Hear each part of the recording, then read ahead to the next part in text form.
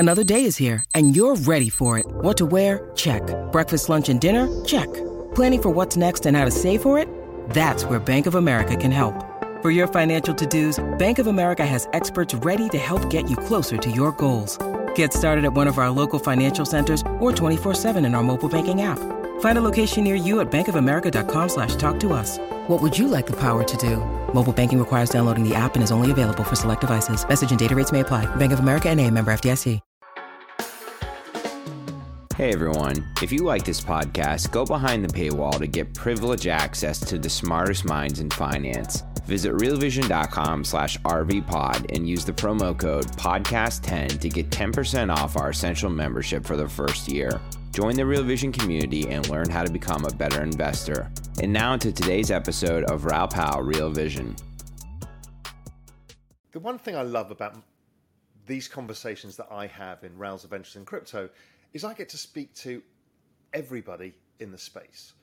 All different participants, whether it's brands building in the space, whether it's protocols, whether it's even media people, whether it's artists, and also the hedge funds. And Jeff Dorman is one of my favorite people to chat to because he, like myself, has a traditional finance background and he has a particular perspective that I think is immensely valuable for people to understand. And I haven't caught up with Jeff for a while, so I thought we'd all catch up together and let's see. I'm sure we're going to have a great conversation with Jeff Dorman and myself.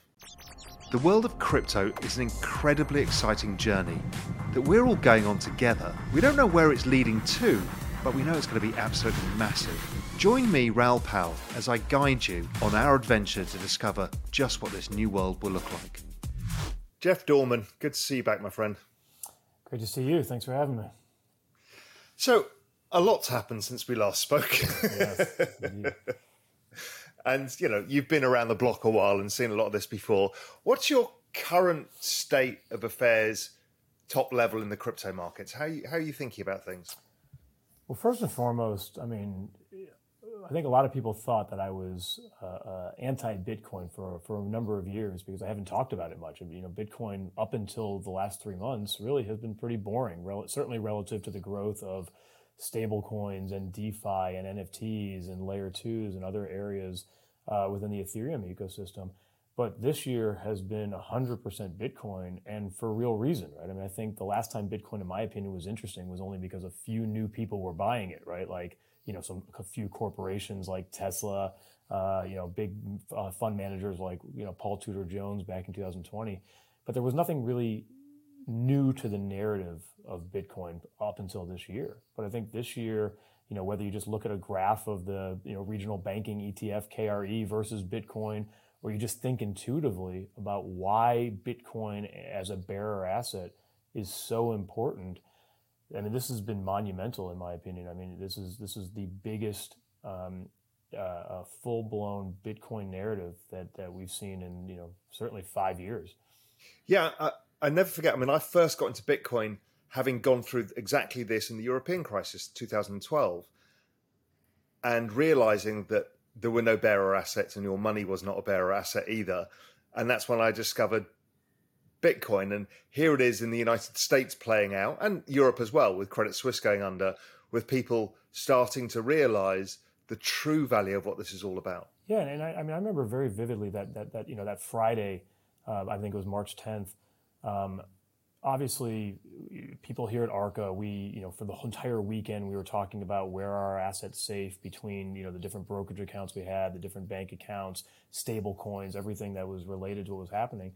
And to the Fed and the FDIC and the Treasury's credit, they worked very quickly and swiftly to stop what could have been much bigger. But even just that 3 to 4 days, I talked to 5 small business owners that had nothing to do with digital assets over those 4 days. And they were legitimately asking me, like, am I going to be able to make payroll? What's going to happen when the banks open on Monday? And that's a really scary feeling for people. And I think prior to March, most people would rank in terms of just pure safety of assets. They would have had U.S. bank accounts at the top, right? And then probably below that would be, money markets and brokerage accounts. Below that would be cash under your mattress, then stable coins, then, you know, something like Bitcoin.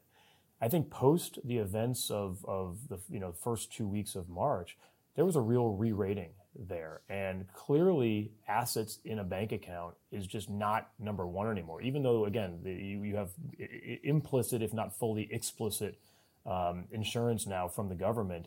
It still doesn't feel safe, especially when you know that you're earning nothing on those assets relative to what you can earn in a money market. Stable coins don't even feel all that safe, right? Because most stable coins are backed by assets in a bank, and you never know when that's going to be shut down.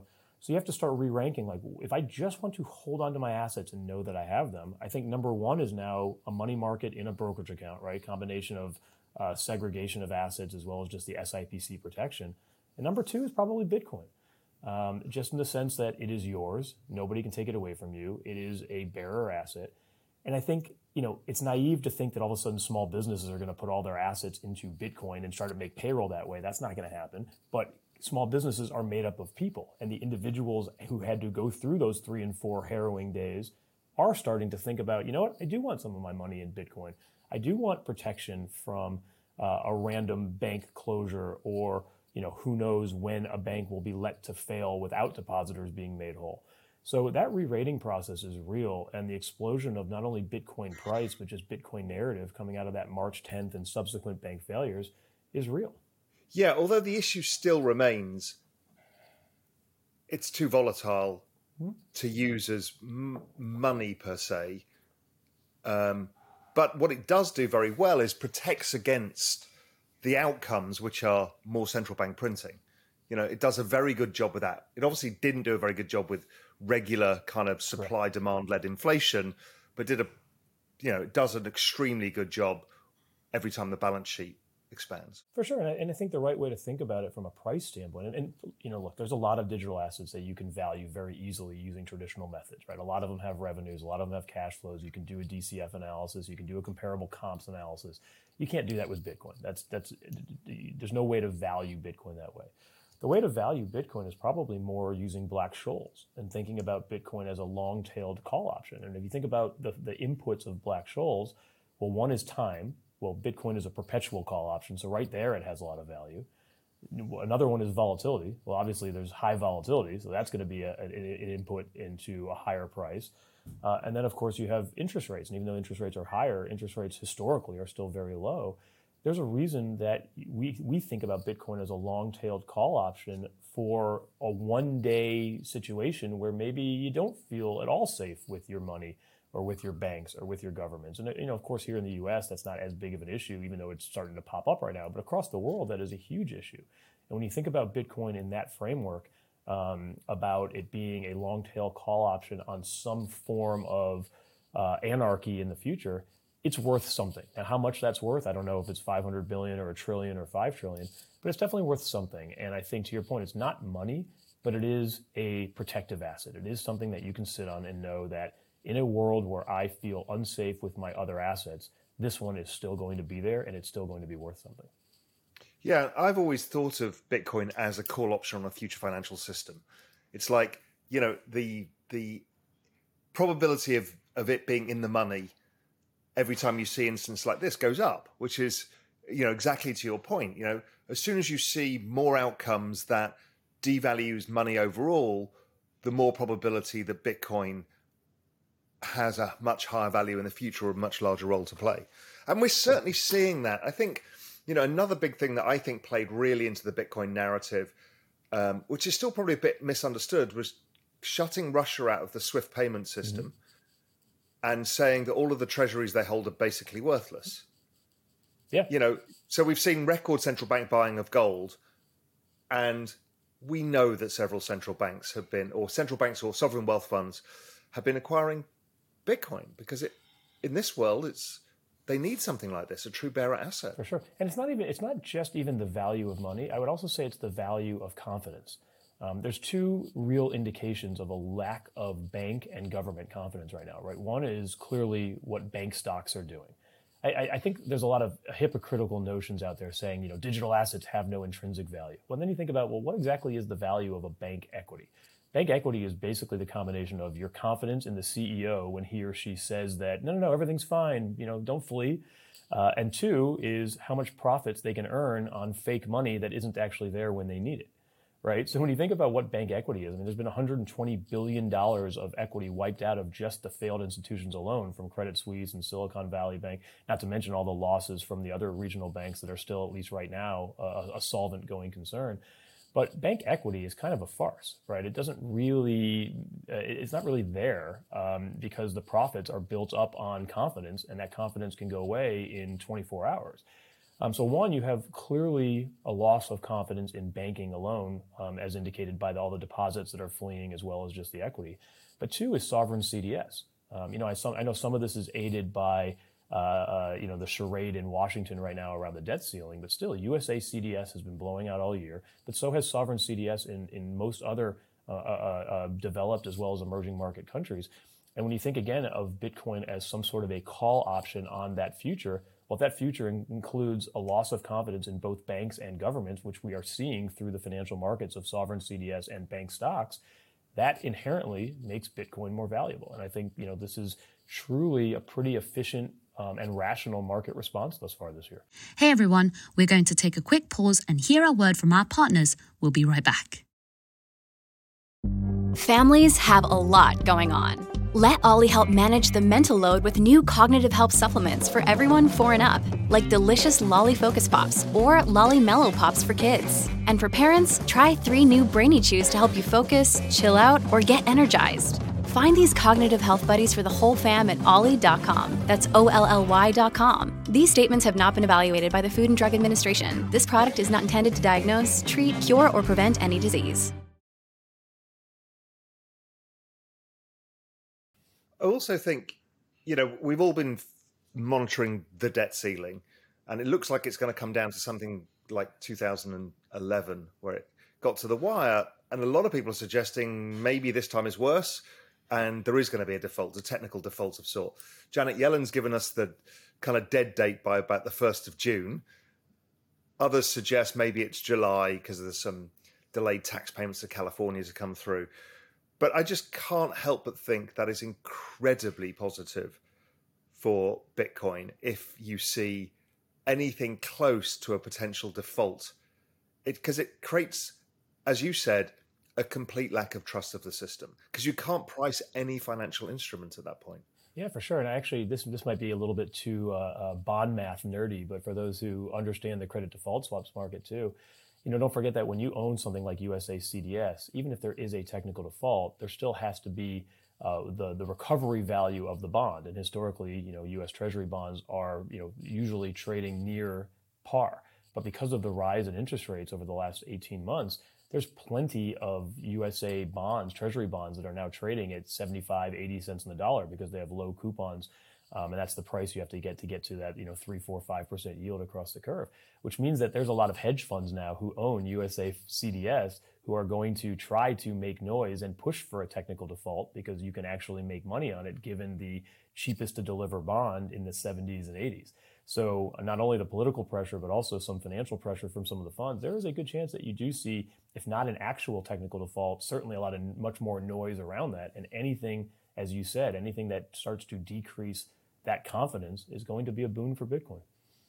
So what the hedge funds are buying these kind of off-the-run bonds or whatever it is, and then buying the CDS? Yeah, the lowest dollar price bonds, the cheapest to deliver bonds versus the CDS. And you have so many bonds that are trading in the 70s and 80s because of those, 0.5%, 1% That's what's bonds. pushing the CDS up. Yeah. It's specs looking for this particular potential outcome. Especially 1-year CDS, right? That's why 1-year CDS is blowing out much more than 5-year CDS because we have that trigger here with the debt ceiling and a chance to make a killing if all of a sudden that CDS that's trading at 30 or 40 basis points all of a sudden starts trading at 20 points on the dollar because of those low, cheapest to deliver bonds. Wow, I hadn't realized that. But I mean, again, this whole shenanigan, regardless of how it goes, just shows the problem of the existing system. There is no real way out. Yep. The only real way out is run negative real rates or debasement of currency ongoing. Yep. Yeah, it's something that we've been, obviously yourself as a macro investor, as well as just, anyone who's been spending any time in the debt and equity markets for 2 decades. I mean, we've been talking about this for a long time, right? There's nothing tremendously new with regard to the long-term thought that there's no way out. But I think we've always sort of given the government and the benefit of the doubt that, yeah, well, they'll just do this forever, they'll print forever. But now that you have inflation on top of that, it starts to lower that probability of how do you just print your way out of this. And I actually saw a great chart from Deutsche Bank earlier this week that I thought was amazing. They said that so far in 2023, the FDIC has taken over 4 U.S. banks with combined assets of $560 billion, which is 2% of GDP. If you go back to the Great Financial Crisis, or even the savings and loan crisis, or even the Depression in the 30s, we're talking about 4 banks that made up of 2% GDP. In the Great Financial Crisis, there was 500 bank failures that made up about 2% of GDP. In the savings and loan crisis in the early 90s, it was over 2,000 bank failures that made up 2% of GDP. And if you go to the Great Depression, it was 10,000 bank failures that made up about 6% of GDP. So I think the takeaway for me there is shouldn't we be a little scared about what the wider implications mean that 4 failed banks in 2023 have assets relative to GDP rivaling what hundreds or even thousands of failed banks had in the last 3 banking failures? I mean, that's terrifying, right? And that just shows you just how big the financial system has gotten, plus how big the government has gotten, right? Because all the great financial crisis was a transfer of private debt to public debt. So you have the biggest governments we ever had, the biggest financial institutions we've ever had. Yeah, that's kind of terrifying, and certainly, lends itself to why there's a cohort of people, and growing every day, who are starting to believe in bearer assets like digital assets. Yeah, and the next shoe to drop is a longer term one, which is, yes, right now with the inverted yield curve and everything else, it's a nightmare, and we'll probably see more banks go under. I mean, at time of chatting, yesterday was another ugly day in the banks, and doesn't feel like it's going away yet until the Fed cut and steepen the yield curve. But we've still got this issue of commercial real estate stuck on these banks as well. And that's a long overhang that's not going away. So few people actually go to the office anymore. I went to a big asset management firm in New York's office last week. It probably seats 400 people. There's probably 20 people in the office. And they're like, oh, yeah, well, people come in 2 days a week. I'm like, yeah, but you don't need a 400-person office. Exactly. Go into any WeWork right now. They're empty, right? And what is WeWork? WeWork is usually small businesses who have only a few employees, or it's, the regional employees of a big company. They're empty right now. There's nobody who goes to these offices. And you bring up a really interesting point, too, about the commercial real estate, because I think what's really interesting to me about this year, or really the last 18 months, is it's a complete inverse of what we saw in 2008, right? In 2008, it was large banks failing. Now it's the small regional banks. It was consumers and regional housing that failed in 2008. Now that's as strong as ever, right? Everyone has locked in low mortgages and really has no reason to move because they work from home. It's the commercial real estate that's going to get annihilated here, because that's a real secular shift, right? People don't go to the office anymore. And I think that's a big misnomer. A lot of people have been talking about, just wait till unemployment, wait till, people have to start selling their houses at big losses. I'm like, nobody's going to have to sell their house because nobody has to move for a job anymore. You can work from anywhere. So it really is that commercial real estate. And I don't know what the trigger is in terms of when that stuff has to start getting marked to market and when you start to have the defaults there. But that's a huge secular shift that's not going away. Whereas, you look at some of the regional bank, you look at some of the treasuries that banks own that are, marked to market at big losses, that will reverse, right? Those are par instruments. But, because that's not really a secular shift so much as that's just a financial market shift. But the commercial real estate is a secular change. And I don't know how you combat that. We kind of saw it in Europe, and it ended up on the ECB balance sheet. They basically took any old shit as collateral. Old chewing gum wrappers, old cigarette boxes, anything. And they said, we'll lend you against anything. And we saw that in Europe. And I think it's just the same outcome. And there's no other way around it apart from to shove it on the central bank balance sheet, because if not, the whole banking system is insolvent and there's no lending left. Yeah, and especially, based on what we just talked about a minute ago with how big the banks and the financial institutions and the government balance sheets already are. This is, as you said, there's no way around this. It just keeps making it bigger and bigger and bigger and scarier, in my opinion.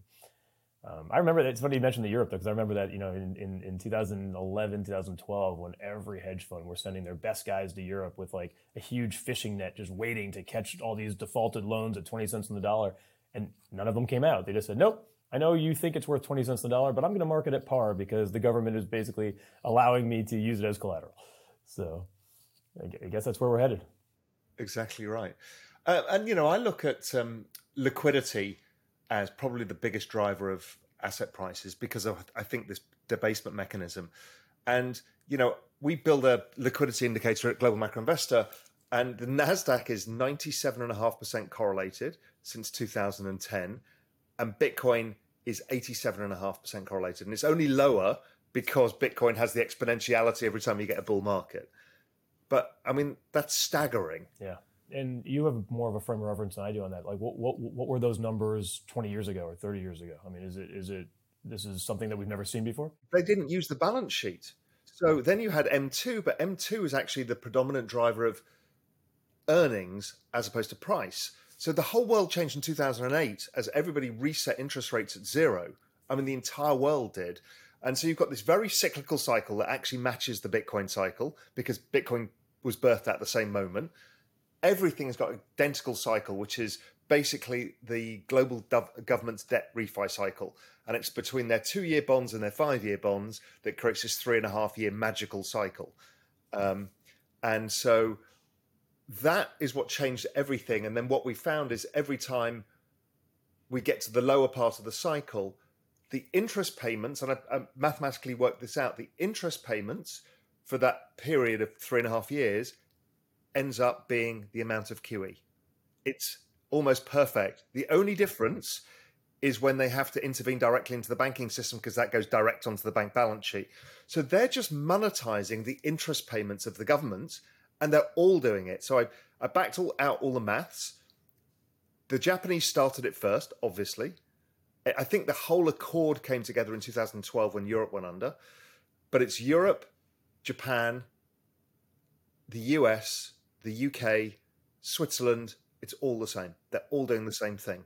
So it's like, oh, wow. So they're just monetizing the interest payments. And that's the entire growth of the balance sheet. Not to mention interest payments are, going to be triple what they were 3 years ago now with the rising rates. So, they have to get interest payments down. It's part of my core thesis is, the tighter you make monetary policy now, the faster you can cut it by end of the year when many of these payments start coming due.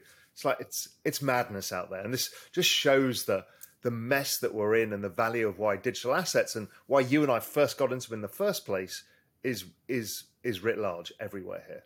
Yeah, and I think that's, it's sitting here in the U.S., I've spent a lot of my time in New York and in L.A. specifically, but, there's this sense of doom and gloom because of how the regulatory environment is in the U.S. and making it seem as if, everything is shut down. But I think as you and I both know, like globally, that's just not the case at all, right? If you live in the U.S., you're thinking digital assets, crypto, it's over because all you hear about is these just, one after another regulatory actions from the SEC or the CFTC or the White House directly.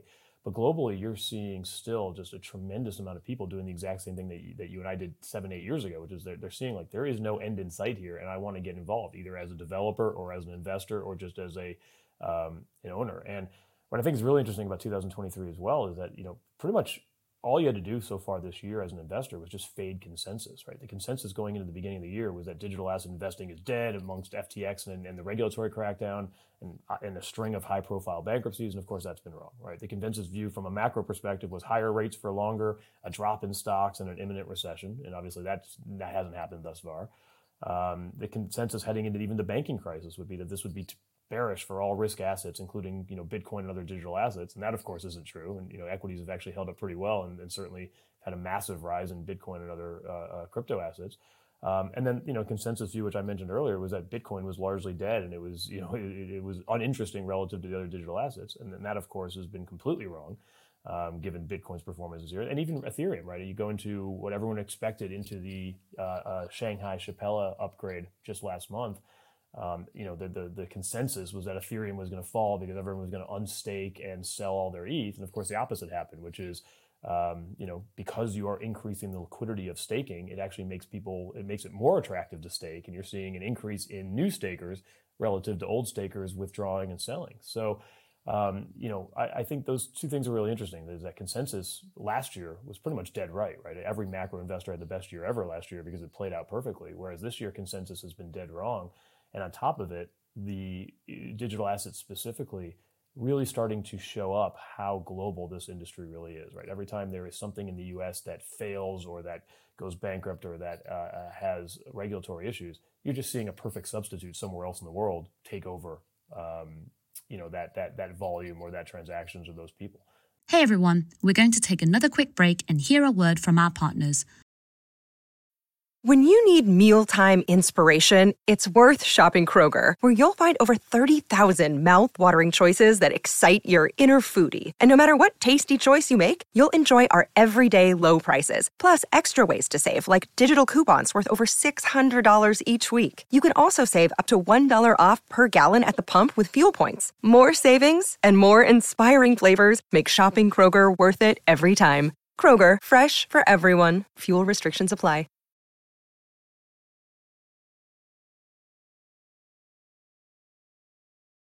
Yeah, I mean, I looked at this and I went back and I've seen that London is making a lot of noise about what it wants to do here. And I went back and looked at the history of London as a financial centre post the rise of the US as the world reserve currency. And after they left the gold standard, the US had currency restrictions. So the UK started the global FX market. Because before then, there was no FX market, right? Because it was all pinned to gold. London already had the gold market. So then they bring the FX market. It becomes the biggest market the world has ever seen. Then the US restricts liquidity to the global system. The UK develops the Eurodollar market.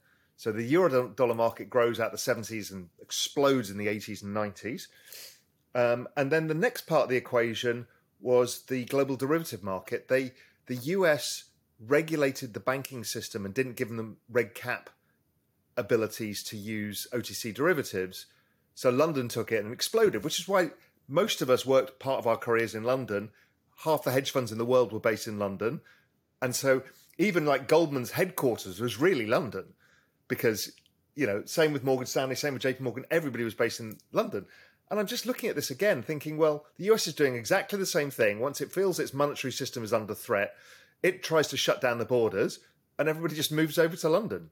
Or, it's most likely to be London. And then you have the off centres of Singapore, Hong Kong, other European centres. So it's just, as you said, you can't stamp this out. I mean, this is a global phenomenon. It's a cockroach and you can't kill it.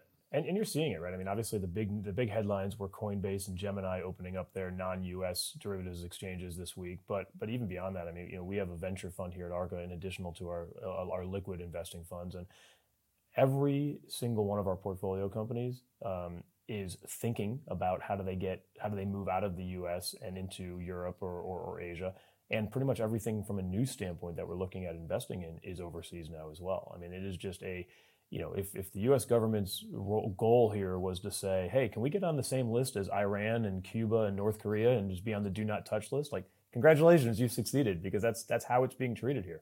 Nobody wants to touch the U.S. when it comes to crypto and digital assets. And, that may have worked 50, 60 years ago in the sense, but now it's just too easy to move. It's too easy to cross borders. And to your point, there's precedence of, just moving out of the U.S. into Europe and other areas as the financial hub. So you're not really shutting anything down. You're just moving it. That's right. And, why the UK works, it's so easy for Coinbase to relocate to London.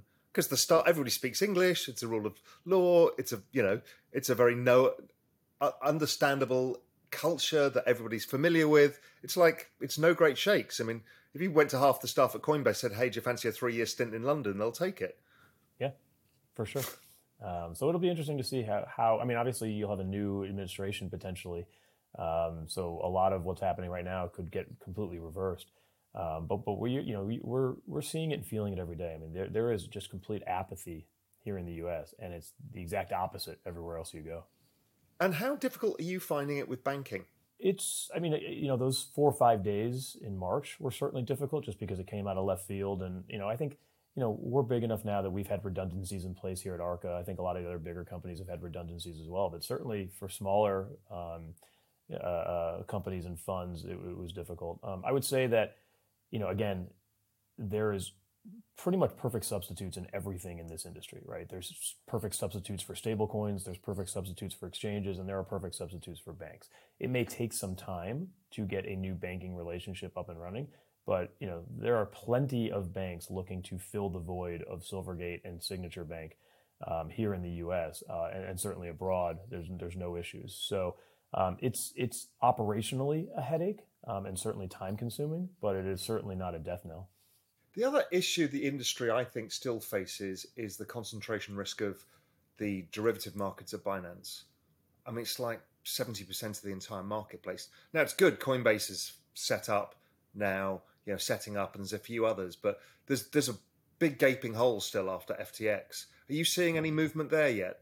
Well, this is a big reason why we're invested in DYDX and GMX, which are two of the largest decentralized derivatives exchanges. So if you look at Uniswap now often does as much spot volume as Coinbase, right? I think in the last 2 months, they've actually done more than Coinbase, making it the number 2 biggest exchange. And that's a decentralized exchange just for spot, not for derivatives. So 2 years ago, the total decentralized spot volumes was about 1% of total volumes. Today, it's closer to 15%.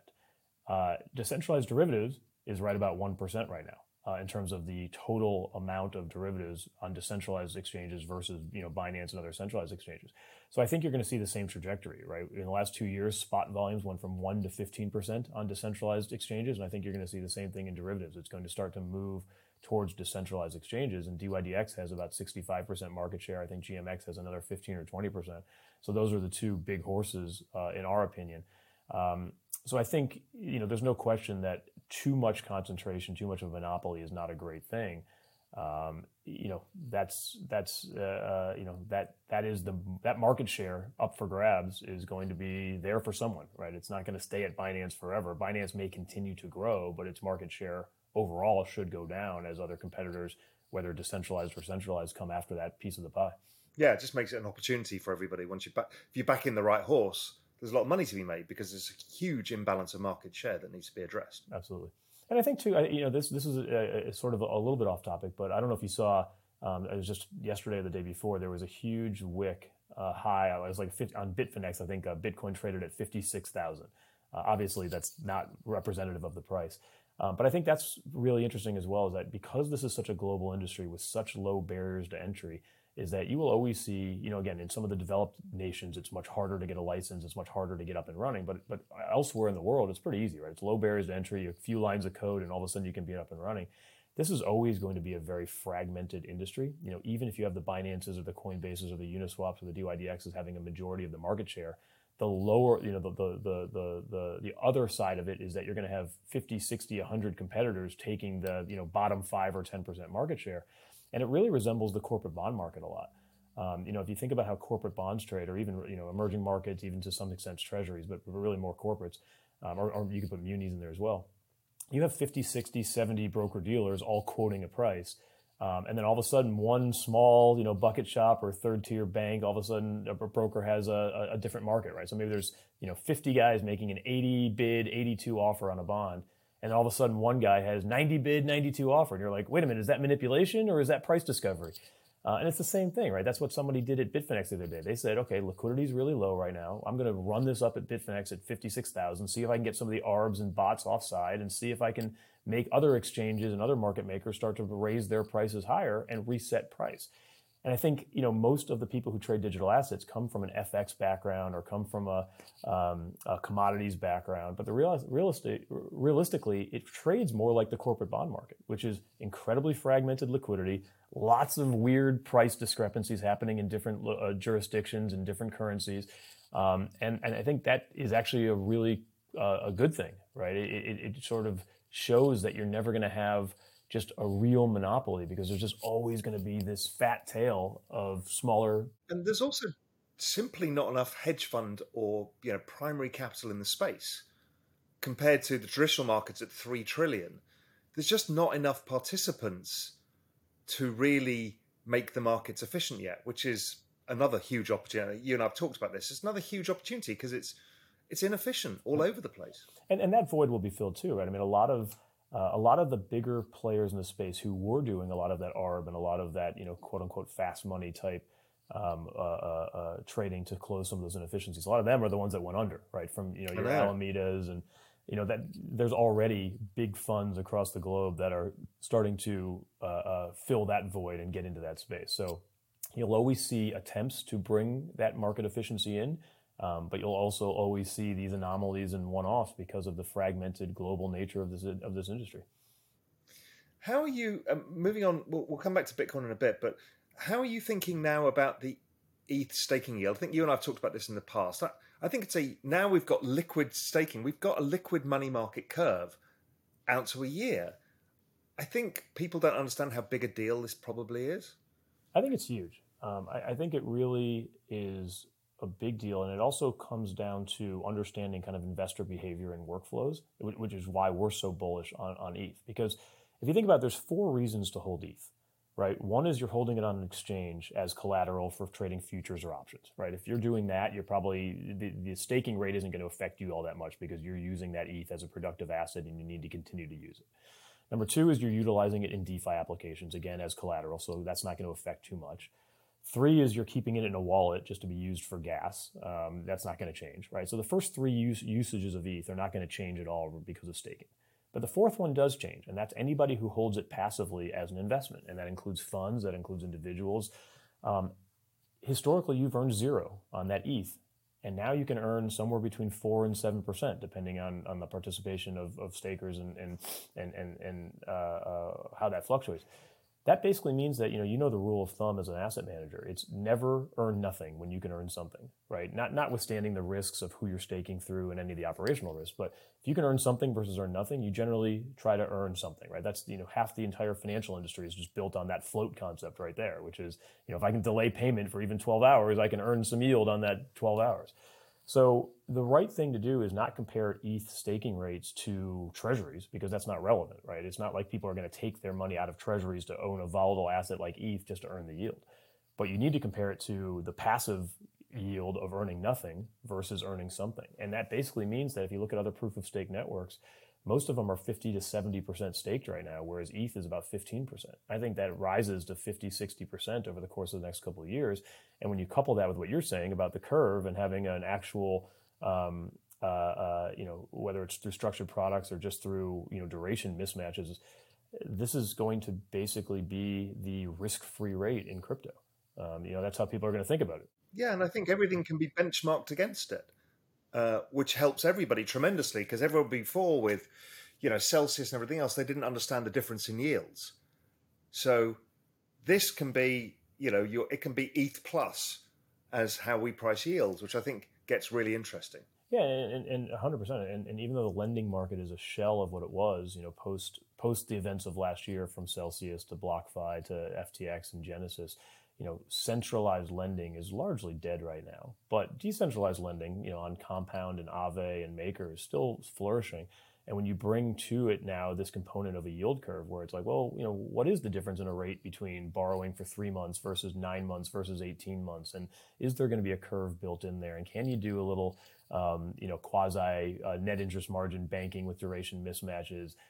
It's going to get really interesting. And there's a lot of companies and projects out there that are trying to take advantage of it. And again, you look back 2-3 years ago at, DeFi was barely off the ground. Stablecoins were barely off the ground. NFTs were barely off the ground. And now those are a staple of what we think about in terms of, the growing industries within digital assets. Structured products and rate arbitrage and curves might be where we are 2-3 years from now. I mean, this might be a full-fledged financial market in 2 or 3 years. Well, having been, I grew up in the derivative market, and I look at this and you see an asset that people want to own, and you see it has a yield, and the volatility is pretty much at its low. So you get the ability to take the yield and buy options.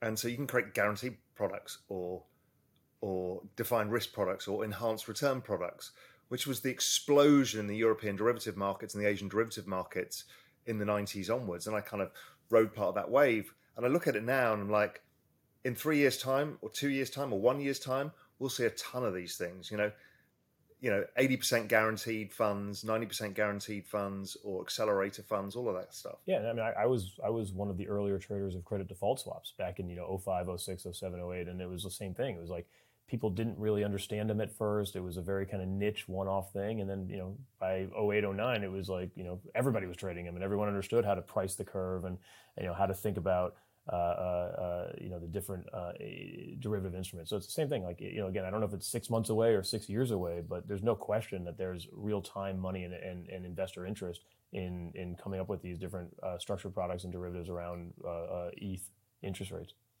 Yeah, I mean, I've had lots of people write to me saying, ex-head of vol trading at Goldman writes to me and is like, oh, we're setting up a shop, we're going to do some of this stuff.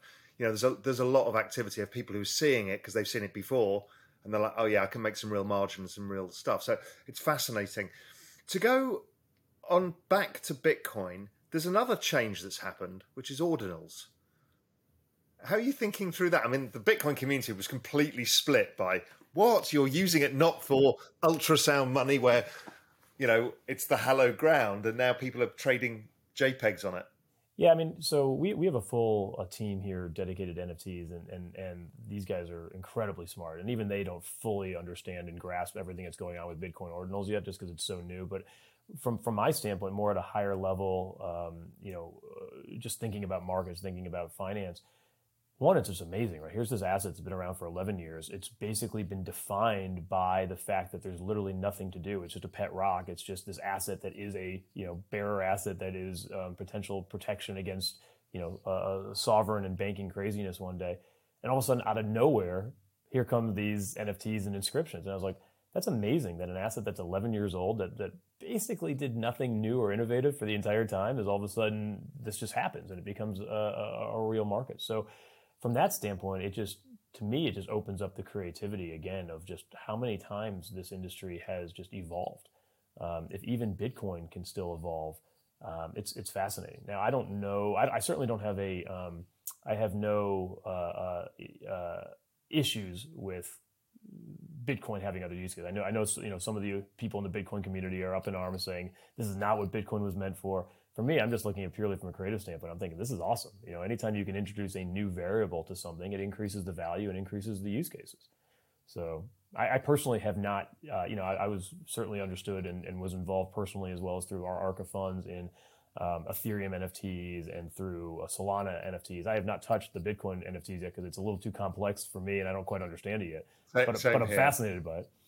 I'm too much of a boomer to try and navigate that. So everyone says it's quite difficult, so I'm like, I'll leave it to somebody else. Yeah, let it get easier and a little more straightforward before I use it. But I think it's incredible, and I'm excited to see. And also, just little things can snowball too, right? Just the amount of Bitcoin transactions that are happening as a result of this.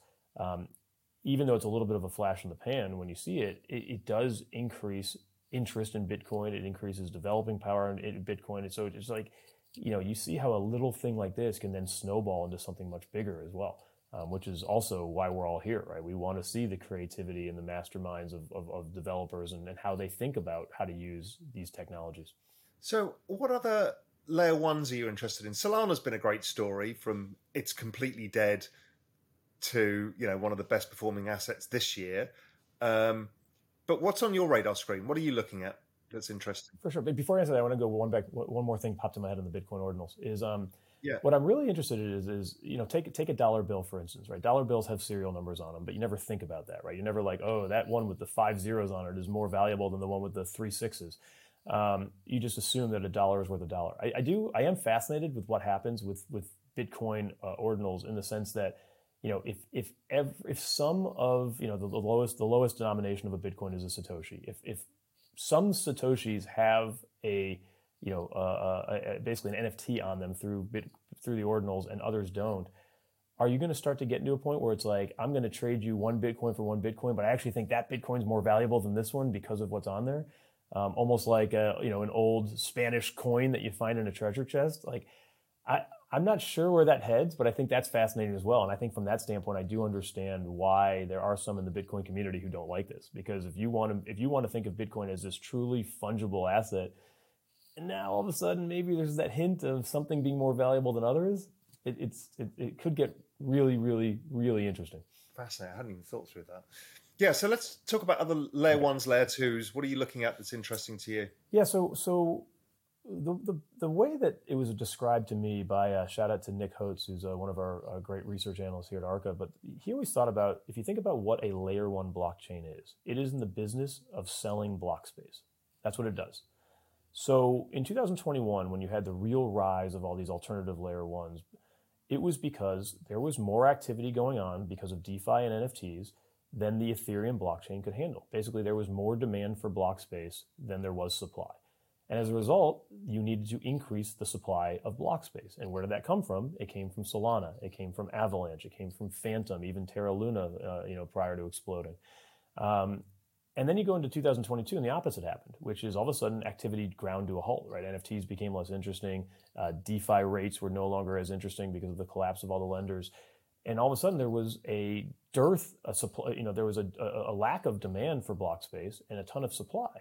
And that's why basically Ethereum came back to the limelight and the other layer ones kind of fell off. And instead it gave the Ethereum layer 2 blockchains a chance to really grow and improve, so that the next time we get this big demand for block space, you may not need these alternative layer ones because you have all the capacity you need and all the throughput on Ethereum itself.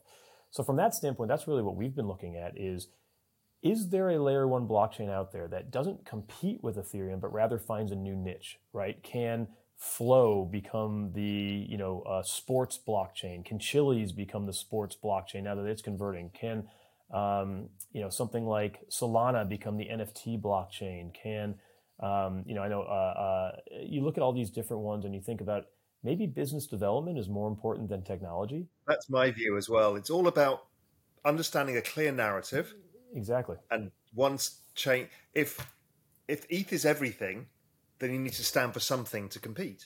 Right, and we could get to a point where Ethereum just becomes the security layer for everything, but you have these little niche blockchains, especially with things like Cosmos and IBC, when effectively there's no barriers to becoming your own layer one, right? DYDX, I mentioned earlier, as one of the decentralized derivatives exchanges, they're becoming their own blockchain, right? They're going to be building on the Cosmos ecosystem and become their own chain. I think eventually that's probably where like a Uniswap heads, as they become their own chain, right? You need to create a value for these tokens, and the way to create value for these tokens is for them to become the gas token and the security token for the network. So I think because it's so easy to become your own layer one, you're going to see hundreds, if not thousands, of these competitive layer ones, and each of them is going to have their own actual niche. Whereas Ethereum is sort of, like you said, has become sort of everything. I tell investors that they're like, 5 years ago, if you wanted to invest in just blockchain, it was kind of hard to figure out what to do. Should I be invested in Bitcoin, or what's this Ripple or Stellar or all these other things? Now it's pretty clear that if you just want to be like a generic, if you want to generically tell someone I'm invested in blockchain, Ethereum is the way to do that. Yeah, and you get a yield. Right? Ethereum touches NFTs, it touches DeFi, it touches stable coins, it touches pretty much everything, right? If you want to generically have exposure to blockchain, it's not Bitcoin, it's Ethereum.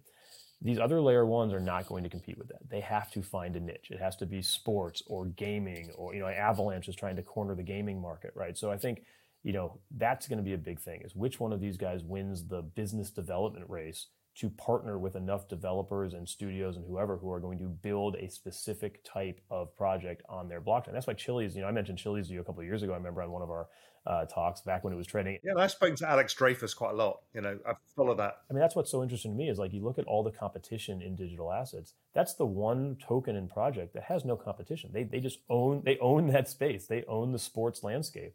And now that they're building their own chain, I think it goes live next week with their own, Chiliz 2.0 chain. Like that could become the layer one blockchain that anybody in sports and entertainment uses. So we'll see how it all plays out, but that's what I'm looking for. We're looking for the ones that can actually carve out a niche and have some sort of marketing presence more so than a technological presence. Yeah, I think that's right. Because in the end, it's about network adoption. The technology, there's some limits to what we actually need. There'll be some that will have a technological breakthrough and it becomes easier to, let's say, put video files on chain or whatever. Okay, fine. There'll be a niche for that. But I think you're right. Looking, I personally think that we're in crypto spring right now, and, we can just continue. It usually is a bit choppy first, and then it gets very interesting next year. When you're looking forward, what are the kinds of areas of activity do you think we're going to see a resurgence of? Obviously, we've talked about DeFi, and you think there's opportunities there And actually, the collapse from last summer will have caused more money to be invested into DeFi and solving some of these problems. What else? NFTs feels like it needs a new change of narrative. Yeah, I think NFTs is real though, but not necessarily in terms of JPEGs and monkey pictures and things like that. I think you're going to start to see the decentralized identities become a big deal. By the way, when you talk about JPEGs and monkey pictures, that was my bored ape in the background exactly at the right time. I love it. I love it. I think that's where NFTs really get interesting is, you think about gaming, for example, where gaming is obviously trillions of dollars in the Web 2 world. And you have a ton of studios starting to think about a Web3 component to that. And that all is going to include NFTs, right? The idea of instead of skins on Fortnite actually becoming your own ownable asset, that's a tradable asset. That's a huge, huge evolution of where NFTs are going to be headed, right? I mean, you look at something like Madden, right? And there's a new season of NFL Madden every year. And if no matter how much sweat equity you poured into the old season, nothing ports over to the new season. You have to start over. What if you can start porting over some of the teams that you built or some of the players? Or what if I want to put LeBron James in an NFL game, right? Maybe I build up my NBA 2K and I want to take that asset over to another game. I think there's things like that that are really going to be the next real evolution of NFTs. And on top of that, I think kind of real world NFTs as well. Meaning, like, this is something I've always thought about is, let's say I go to a doctor for a regular just checkup, right? And then 3 weeks later, I get hit by a car and I go to an ER that's totally different network. They have a totally different idea of who Jeff Dorman is, right? One sees the healthy profile of Jeff Dorman and the other one sees this emergency. Like, what if you could have your health records as an NFT and you can just very easily update them yourselves and you own them and you can give them out as you need? Or what if your on-chain activity becomes your decentralized identification? Instead of walking into a bank to get a loan where immediately they're judging you whether they think they are or not, they're looking at your skin color, they're looking at your ethnicity, they're looking at whether you're male or female, they're looking at, whether you're, big or small. I mean, they're looking at everything and making an opinion, whether subconsciously or not, on whether or not to approve a loan. Whereas, what if just your activity on chain becomes your identity, and it doesn't matter who you are or where you come from? It's just you have this proof of who you are that just stays with you forever. So I think those kind of NFTs is probably the next wave. Less sexy and less price appreciative as we've seen in the initial form of NFTs, but certainly much more practical and much more long lasting. Yeah, ticketing's the other big one for me. Yeah, ticketing and coupons too. I mean, what about your Bed Bath & Beyond 20% off coupon that you get every week in the mail? I mean, that becomes an NFT, and you spend it and you use it and you move on. Yeah, I mean, that whole rise of Web3 loyalty programs, using NFTs as a structure, an architecture to do that, I think is, I still speak to a lot of big brands and they're not fazed by anything that's happened. All they're seeing is I can get closer to my customer, I can cut out middlemen, and I can create loyalty. Yeah, 100%. And I think it goes beyond corporate brands. I mean, there's been a lot of success stories there, right? From Nike to, Reddit and Starbucks who are doing it. But I think it even goes beyond corporates. I think the next wave is, and there's a lot more to do in corporates for sure. I mean, everything with airline miles and anything with subscriptions, things like Netflix, Disney, all that stuff. But I also think you probably go beyond that. It's probably universities and municipalities as well. I mean, think about if New York City had a real token where anytime there was a surplus in the New York budget, it could be dividended out to token holders. Anytime you needed a new park or project, you could, instead of doing a general obligation bond or some other form of fundraising, you could just issue a token to fund a project. And maybe if you're a token holder, you get better access to the parks or a cheaper fare on the subway or maybe a fast pass at LaGuardia or JFK. There's all kinds of things you can do with that. Universities too, right? Think about just the way donors and boosters work at universities.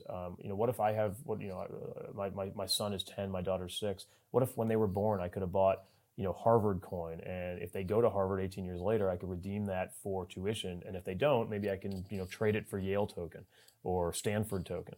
I think there's so many things like that haven't even been thought about yet. Even your degrees, they should be NFTs, right? For sure. Because 100%. You need, and these can be soul bound. Exactly. Yeah. I mean, there's just so many different things that we haven't even scratched the surface on. I think partially just because, the regulatory environment has certainly stifled some of the innovation, but also, as you know, like there's just not really any investment bankers yet in this space that have found a way to be paid for consulting and coming up with these ideas, right? I started my career in 2000 on Wall Street, and I sat next to some of the most innovative product designers and creators ever that were all kind of coming up with new ways, just like you talked about the derivatives boom, right? There's always people trying to financialize things and think of new ways to do it. You haven't seen a lot of that yet in kind of corporate and municipalities and universities, just because there's nobody who's figured out a way to get paid from that. But eventually they will. You'll find a way, and it'll just be an explosion of use cases of NFTs as well as other, fungible tokens. So final question for you. I mean, we're both bullish of this space by nature, so that's not helping anybody really.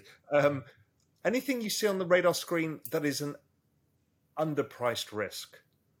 I mean, there's a lot of risks we all know about, but is there anything you think, people should just pay a little more attention to that? Purely in terms of downside risk or upside risk as well? Both. My upside risk is ETH staking plus burning. Mm-hmm. Means that in a bull market, you might end up with no supply, which is, I think, could be a real problem. And I think options, way out of the money options next year, probably wildly mispriced. And the other risk to me is the big Binance option, because the derivative market, if that goes, it takes a while before hedge funds and other participants can spin up new counterparts to absorb it. I think in terms of underpriced upside risk, it's probably the court cases, right? You have Ripple versus the SEC, you have Grayscale versus the SEC, and you have Coinbase versus the SEC. And I don't think you're going to get summary judgment. I don't think you're going to get settlements in any of these, which means you're going to court at some point. It might be 18 to 24 months away, but you are going to go to court with all these cases. And once it gets into the hands of a court, anything can happen, right? First of all, we don't know if it's going to be a jury trial or if it's going to be a bench. So anything can happen. And I think you could see, I think especially here in the U.S., everything regulatory and legal is just being viewed as worst case scenario. If you get any sort of a positive upside surprise out of any of these court rulings, I think you could just see an explosion higher. Ripple could be soon, right? I think so. I think it looks like the judge is not going to pass summary judgment, and therefore it is going to go to a trial. That's our understanding. So I don't think it'll be that soon, but that should be the sooner of all of those three. So I think that's a real upside risk. In terms of downside risk, my biggest one is simply that we're just wrong on the impact of this technology. That would be bad. That's the biggest one to me, is that it's like I just got back from Italy. I was there on vacation for a week, and I had a USDC wallet ready to go, looking for all these different places where I would use it, and I was like, there's just nowhere to use it. Like, people aren't really interested in transacting on a daily basis with something like USDC.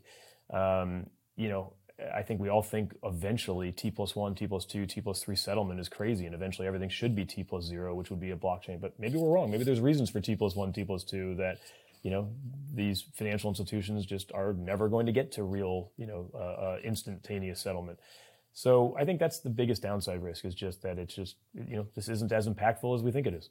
That would be a multi-trillion-dollar error of human judgment. For sure. It would be quite weird, but, these things, well, I think that would be the largest industry ever to have failed. Yeah, I think so. I mean, again, we're talking about what is, you said what's underpriced. To me, that would be underpriced. And I guess we would see that by a lack of growth of the ecosystem in this next cycle, let's call it that. So if we're not seeing adoption grow at the rates that doesn't have to be of past cycles, but if it's disappointing in its growth, then we've got questions to ask. Yeah, exactly. And I think that's, to your point, to your question of what is the, risk that isn't priced in. Like, to me, that's just the one that's not priced in. And that's what I spend a lot of time thinking about. Like, I'm just making sure, even if it's just incremental. I think in 2020, 2021, it was very steep in terms of the adoption, the growth. It's still gradual. It's still happening. I'm looking for anything that makes it look like it's just not happening. I haven't seen it, but to me, that would be the risk that scares me the most. Because I don't care if this takes 2 years or 20 years or 200 years. Like, to me right now, it seems obvious that this is the future. And I don't care about whether or not I was right on the timing necessarily. But if I'm just wrong completely on the thesis, that's something that is, a different story. That'd be embarrassing. Yeah.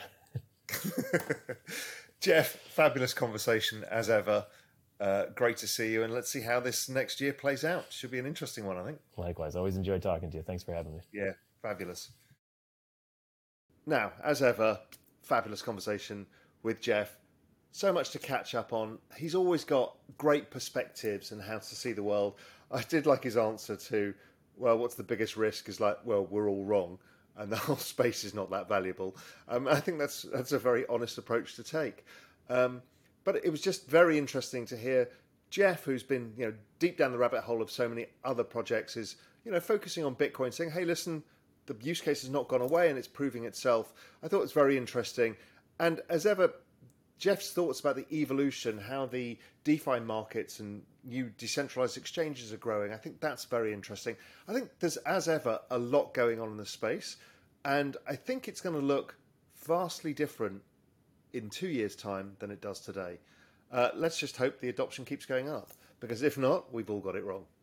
What's up, revolutionaries? Thanks for tuning in. For more content like this, head over to realvision.com and get unfiltered access to the very best, brightest, and biggest names in finance.